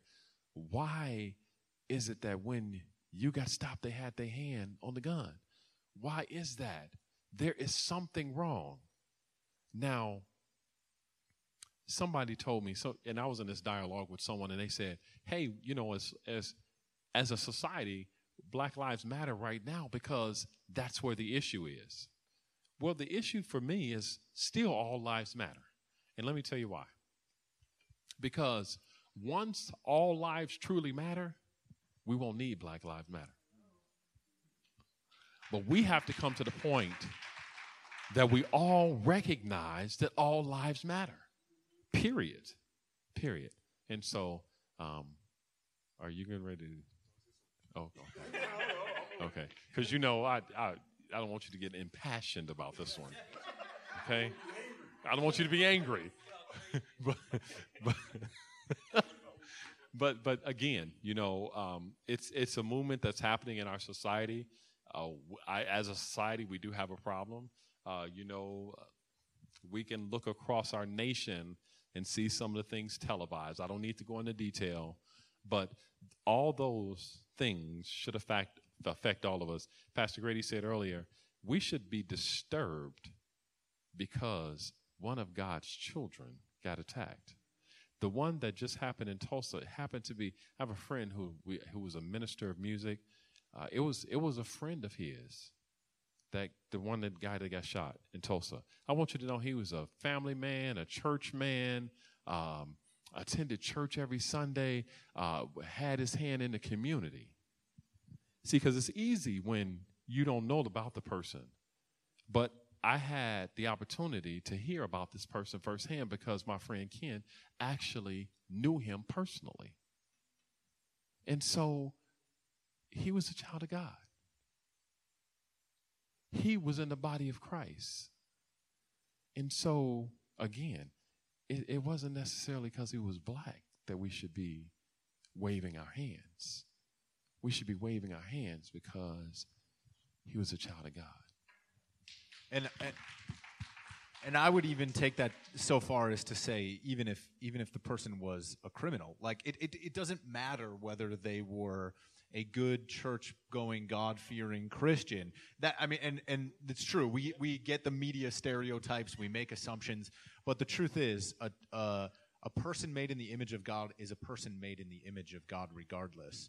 And especially for those of us who are Christians, we look at every opportunity to engage with lost people to bring them into the redeemed family of Christ, But that's tough, man, because a lot of times what you hear people say is, well, it was a justified shooting because so-and-so was leaving the convenience store with stuff that they had stolen. It's still a tragedy. Anybody else willing to take that? I was just going to say amen. And the only thing that I just would add to it is that when you just really just take a look at what Black Lives Matter is really saying is that, can you just sit where I'm sitting at for a minute? And I think that's the real echo of our community, is that it's easy to try to justify whether, it was a bad person, a good person, or whatever. But the bottom line is that until you're that person where the police follows, and like you say, and they pull that gun out, you just don't know what it's like. But when it happens to you, then you begin to feel what that's like. And I think a lot of times, we don't get a chance to talk about that in church, empathy. we just don't. We just don't. We talk about it when it comes to sickness, and we should, kind of understand what that person is going through. But can you just begin to understand what that mother or father who just lost that child is going through? Yeah, this one always gets my goat, because I love what you said with empathy. My wife, we were watching the latest gentleman that was just killed, and his wife was up there recording it, and it reminded us of the Philando Castile case, where the wife is up there yelling, and after her husband was shot, she couldn't even go to her husband. She was yelling, "Don't shoot him. He has a TBT, traumatic brain injury, TBI." And after that, my wife was like, isn't it amazing that she couldn't even run and see about her husband because she was scared of what was going to happen to her? Or the same thing that happened with Philando Castile, where she kept recording and he's bleeding out right next to her, but she's recording and she's saying, sir, out of fear. And so, I love what you said. When all lives matter, that's not an issue. Because now the thing I'm hearing, I've been sure I stayed on social media over the last week, but the one thing I'm still hearing kind of a residual of, can we just get treated like the terrorist and be taken in alive? when we talk about this issue of justice, and the reason why the whole slogan Black Lives Matter is out there is because we have to go back historically. The question becomes, if we go look at, again, the United States history, the Civil War ended in 1865, after a period of Reconstruction where we could say that all lives mattered then that was when Klan 2.0 took a rise, and then we go through a period called the Nadir. The Nadir was a period when black lives were swung from trees, not with sagging pants, not with tattoos, not with crazy hairstyles or dreads. These were guys in suits that were dragging. And as a so-called white sociologist, James Lowen, pointed out, the real issue was, why did everyone feel it was okay to look and take a picture at the camera and wave? Had their kids the same age, my age, up there smiling, while there is a person swinging. Then we get up into 1964, 1965, the Civil Rights Act gets signed. I was born in 1970, so now how many generations do we have to go back until we really say in this country that all lives matter? Now, that said, let me point out, yes, I hear people say, well, but what about the LBGT issue with Black Lives Matter? That's a very good point, and I agree 100%, because I'm tired of seeing movements, so-called movements, get co-opted by someone else. Because if you look at the LBGT agenda, it's following the same civil rights pattern that Martin Luther King had adopted as well in order to get this stuff passed. But that said, can we then just hold all the other organizations? Can we hold the Republican Party to the same scrutiny?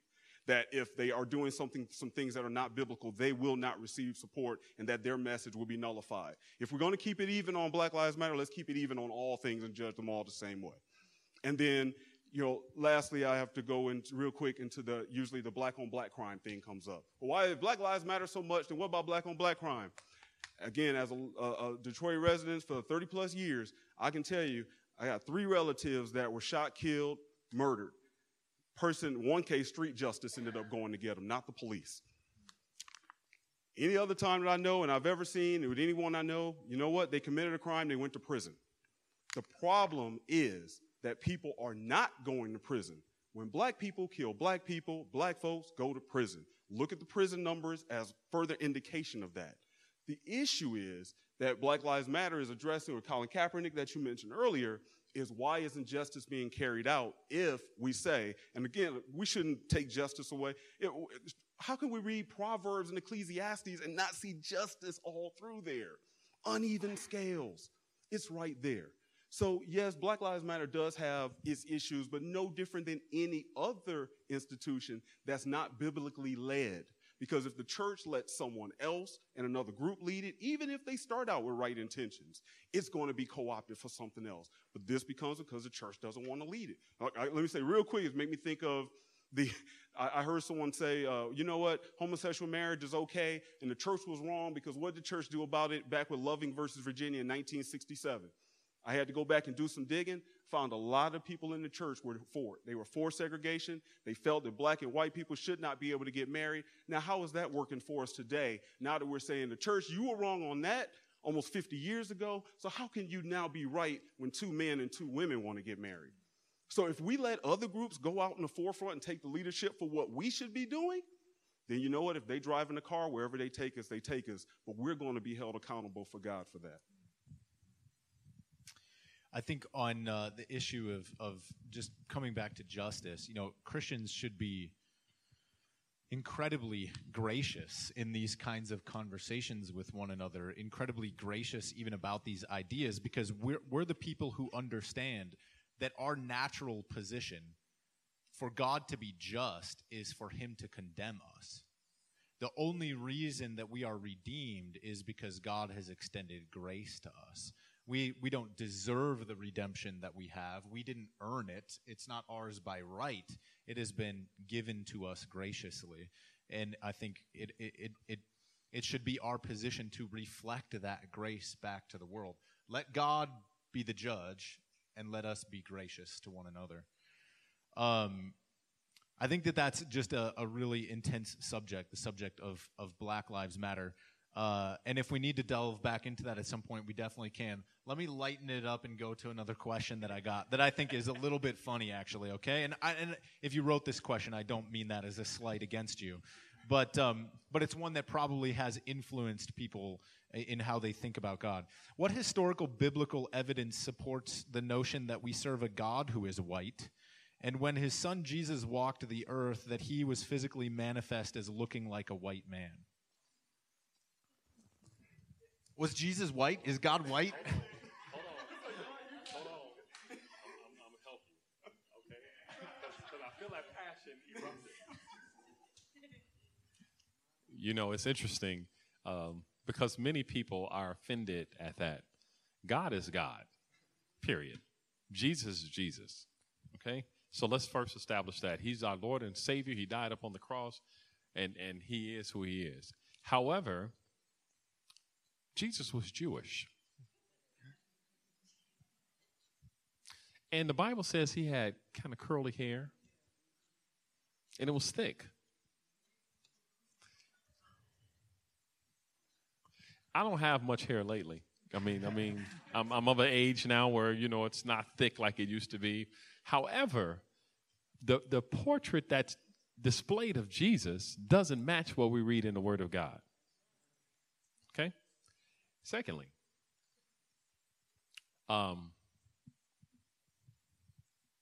children of Israel, they were in Africa. You know,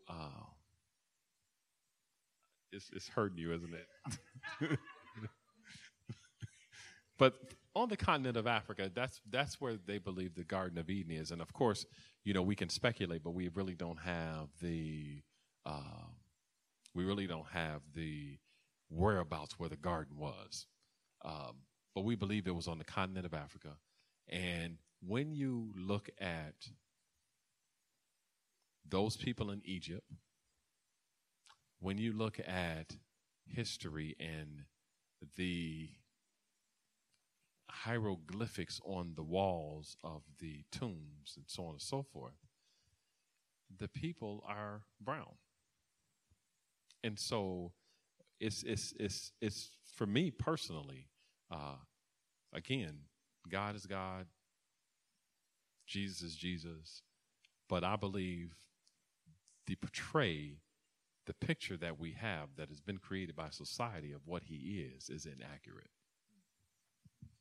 I fully agree with that. I think it's interesting when you look at in Revelation, you see this description of Jesus. It's really the only description that we have of him that's this concrete. But it says the hairs of his head were white, like white wool, like snow. His eyes were like a flame of fire. His feet were like burnished bronze, refined in a furnace. And his voice was like the roar of many waters. I think probably, unfortunately, some people have chosen to read the whiteness of his hair in a literal sense, as if Jesus had blonde hair or something like that. But if you're going to do that, then he also had bronze feet and eyes of fire. So it doesn't really make sense. There's some obvious symbolism here. And so we have to ask, really, what does that symbolism mean? I don't think that the Bible is suggesting that Jesus was like blonde-haired, blue-eyed, right? Devin, you clearly look like you have something to contribute here. I say in life, there are two things that are pretty much covered. One, the Bible covers all things in life. Two, the show Good Times. Good Times did a whole show on Black Jesus. And so this has been something that's been discussed in the so-called, y'all know what I'm talking about. That's been discussed since the early 70s. And so I would ask for all of you to think on two things. One, history and logic. How could you have a people and that's why I was laughing. I wasn't eager. I was just laughing because you're talking about, that's the Middle East. That's not Africa. That's the middle. That's like, we think that's we've been taught. That's a whole other part of the world. So like there's a dividing line. Everyone that goes around a particular longitude and latitude, now all of a sudden they get dark like me. But other than that, if they're up above here, then they're light. No. This was a region of the world. This was part of Africa. That should not offend us. If it does, and my last church had a couple of pictures of, kids know it well, we call it white Jesus. They had a couple of pictures of white Jesus. I took a picture next to one, told them, look, it's so amazing. I guess I see why in the Old Testament the Lord told us not to have any graven images. Because now it's to the point that if you tell a child, close your eyes, think of Jesus, they think of Brad Pitt. And when I look at the passion, Fabio, exactly. Exactly. So the question that we have to ask, I think there is a lot of symbolism in there, but I think the biggest part of the symbolism is we realize it was designed to make us think a certain way, that the very savior of our souls is white. And again, this is logic and history. We know it was used to enslave. So when they showed up, Michelangelo's picture of a white Jesus, and then they showed up, and then they go in and they talk about Philemon and see you're supposed to obey your slaves. And then it says over here, da-da-da. And then Jesus is white, and I'm sure all of you have seen numerous slave movies down throughout time where that is addressed and that gets covered. So it was done for a reason. And again, it's just something that we have to admit. Rodney, anything to add there? Amen. But I love Scripture and everything, and I understand Scripture, and I know what it says. But to me personally, is that Jesus is my brother. And that's just the way I always thought. He's my brother. So in my mind, and the way I met him is that he looked like me. I don't know about for anybody else, but that's just the way I just saw it. Is that he my brother? It's good that he's your brother. When he's your brother, then he can look like you. And what I think is amazing about the fact that Scripture doesn't really give us much of a description about him except for Revelation, which again is clearly it's symbolic, is that every person on the planet who comes to know Jesus can say, he's my brother, he looks like me. Because again, he is made in the image of God. He has the fullness of humanity, even as he has the fullness of deity, and it's a mind-blowing thought, but every person can relate to him in that personal way. I think that's powerful. We've only got about 15 minutes left, so let me do this. Maybe let's just go down the line. If you feel like there's any other thoughts that you want to share, any other questions that didn't come up, anything that's still on your heart that you feel like people need to hear, let's just go that way, and then I've got a kind of concluding thought, and maybe we'll end up kind of dismissing it. Rodney, you want to go ahead and get us started? Well, I get to go first. Okay. When we talked, I guess 2 weeks ago at the pastor's prayer, one of the things that we said is that in order for this to have an effect, we had to talk about what the elephant in the room was.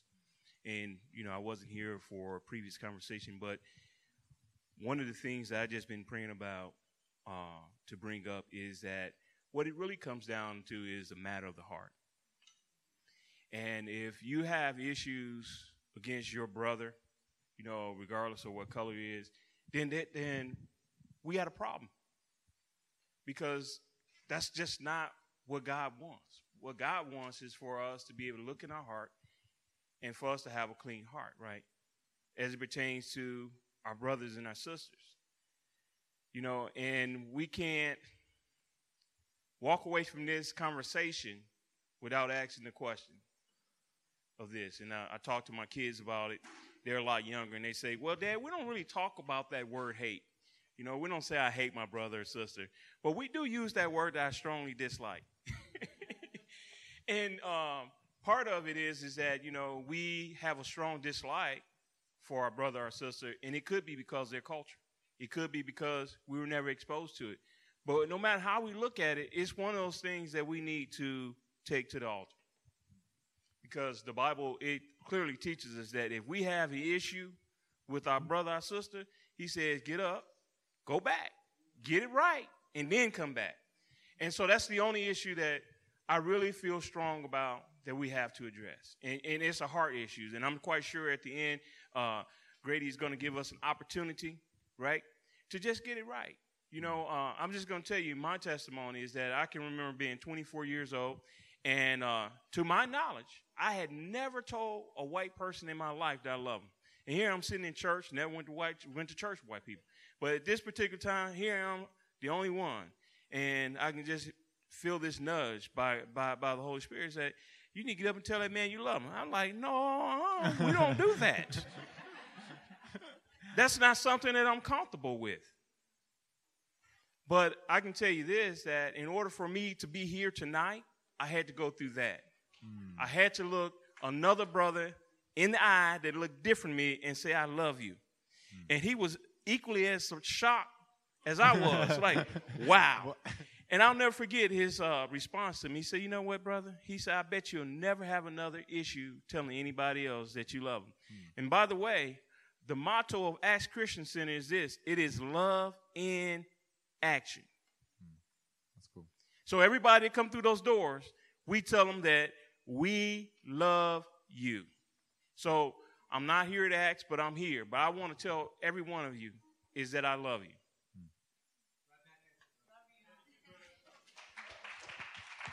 Good word. Thanks, Pastor Rodney. I just want to go to Ephesians chapter 2. And it says, therefore, this is verse 11, therefore remember that at one time you Gentiles in the flesh, called the uncircumcision by what is called the circumcision, which is made in the flesh by hands. Remember that you were at that time separated from Christ, alienated from the commonwealth of Israel, and strangers to the covenants of promise, having no hope and without God in the world. But now in Christ Jesus, you once were far off, have been brought near by the blood of Christ. For he himself is our peace, who has made us both one, and has broken down in the flesh the dividing wall of hostility, by abolishing the law of commandments expressed in the ordinances, that he might create in himself one new man in place of the two, so making peace. This is why we have the answer.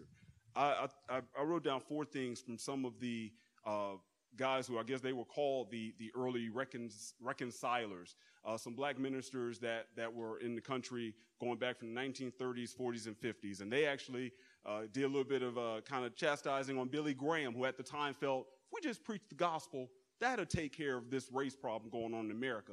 And Billy Graham even came around to see, it's a little bit more than that. But one of the things they said, the 4 things that they wanted churches to work on, that was where we started getting to know one another. Let's really get to know one another. And if anything, in a bit of terms of privilege, I think for most in this room, knowing Maricopa, from what I've seen, Maricopa isn't, quote unquote, the hood, where it's like to be scared to go over somebody else's house. I didn't realize it until I moved out of my old neighborhood. I'm like, okay, I understand now where maybe some of the white people I went to school with didn't want to come to my house, like you mentioned earlier, because they were like, we never lock our cars, but now we got to lock it. One dude came to my house once and was like, okay, yeah, I heard him close the hood. I'm like, what, something wrong with your car? No, I pulled my distributor wire in case somebody wanted to steal it. I'm like, man, it's not that deep. So that's the one area that if that's one of the hiccups that we have, you may not even have that hurdle. So as we said, get to know one another, go over someone's house, and then we can begin to let the guard down. Another one is for really we all to realize that the church must realize that all institutions are by man. And because they're by man, the race issue is in the DNA of these institutions. And it goes in what I said earlier, that term that we don't like, but it is white supremacy. This is ingrained in the institutions in the world. And the church has to admit that. And it's just not my opinion. They said this then. There's another book I highly recommend called Divided by Christ that is full of tons of research showing this. And that one of the things they say is that part of the reason we keep dealing with this issue is because we want to ignore that and we keep thinking things are going to change. But it's part of the church to admit the truth so then we can start working on it. And that leads us to 3. There's one group that favors this institutional racism, and it's not mine. It is based on skin color. And I'm going to ask you to think about this in your heart. For all the non-white people in the room, how many times have you walked up to someone who was quote-unquote mixed and said, you got some good hair? Why did you say that? And to the so-called white people in the room, have you ever said, he's a really nice guy, but what if y'all get married? What about the kids? Why would the kids be an issue if we were all the same and if all lives mattered? So it's that, again, that reconciliation, we have to admit that. Then that goes down to us, so-called black folks, that when that forgiveness and those who claim so-called white that we're labeled in this country come asking for that forgiveness and say, you know what, history is wrong. This is that part of the history that I don't want to claim because I am a child of God. This is the history I'm claiming. Can you forgive me? We have to be willing to say yes, because now we're one in Christ. We're one in Christ. So what was done then, that's covered by the blood, just like my sins are covered by the blood. So now we can be one. Because when we all get to heaven, it's not going to be a day of rejoicing if we still going to be, man, I'm not going to worship over there with them.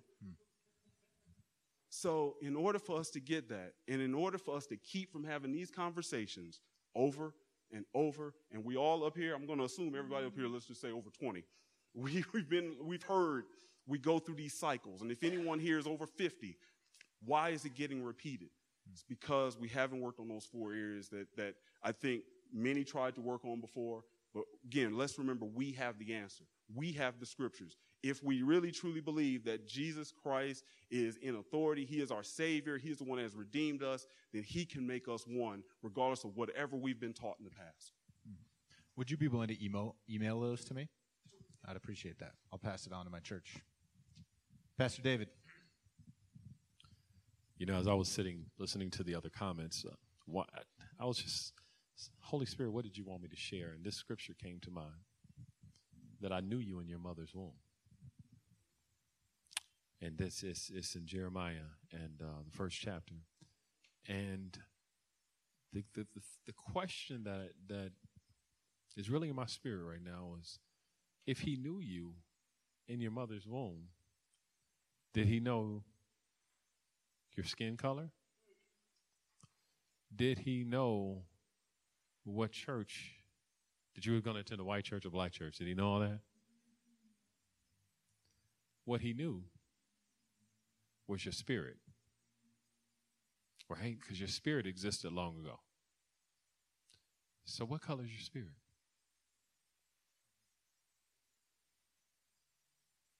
I don't think it has one. Because when I get to heaven, it's not going to really matter. All the things that we're struggling with and all the things that we're making an issue are only issues because we're making them that way. If we would take the time to love our brothers and sisters the way we were intended to, some of the things that we struggle with would just go away. Would just go away. If we had the opportunity as brothers and sisters in Christ, when you know, to just hug one another, and when we go over to Pastor Rodney's church and eat together, amen. When we all go break bread together, and we just happen to just look at each other for who we are, people made in the image of God, we won't struggle. We won't have issues, because the God that made me made you. And although you may be different than I am, and although we may have different appearance, and although we may worship different, he knew that because he made your spirit before you were formed in your mother's womb. So if we just keep in mind the fact that we're all the same, the flesh is going to go away. It's going to go back to the earth. What's going to remain is the spirit inside of us.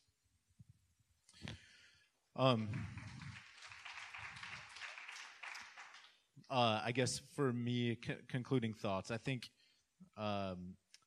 just a tool to help you understand whether you are truly making progress in this area. One of the things that I've noticed is that when my white friends tell stories, if it involves a black person, they mention the person being black regardless of whether it's information that actually matters to the story or not. I don't know whether that happens when black people tell each other stories about white people or not. It does? And I think that that's just very telling. Check yourself. Because, again, why does it matter if it's not part of the story, right? If it's not, you know, if I just say, my friend went into the grocery store, and he was black, and when he came, like, what? It doesn't matter, right?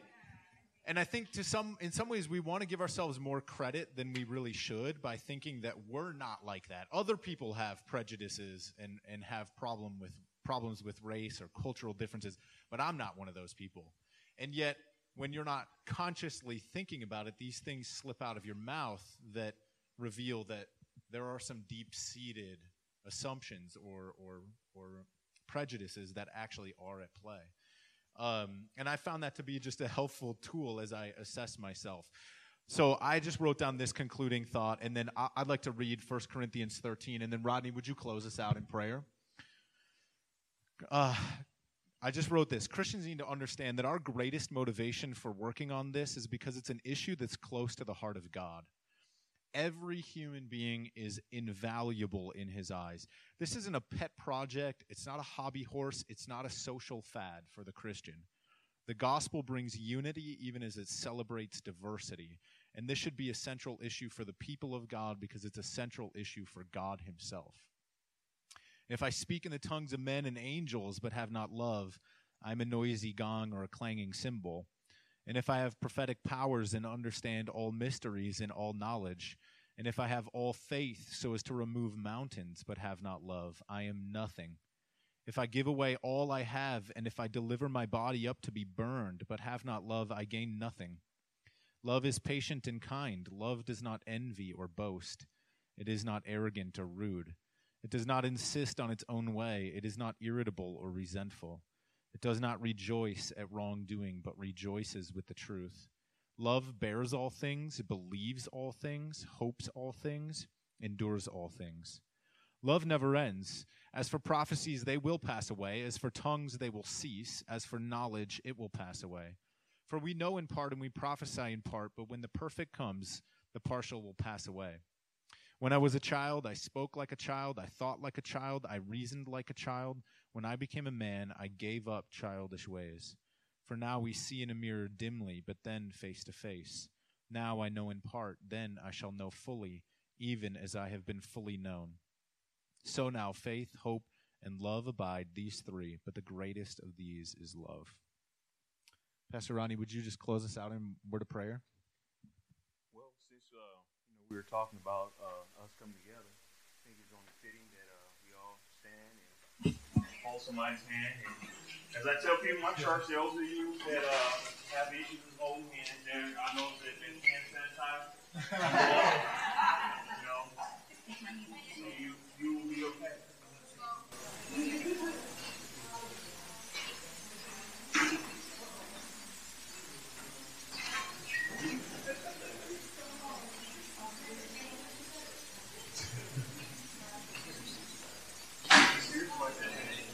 Now, just one other thing that we'll do before we pray, and that is I want you to look to your right.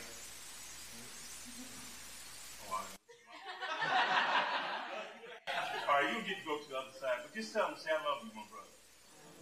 I love you, my sister. I love you, my brother.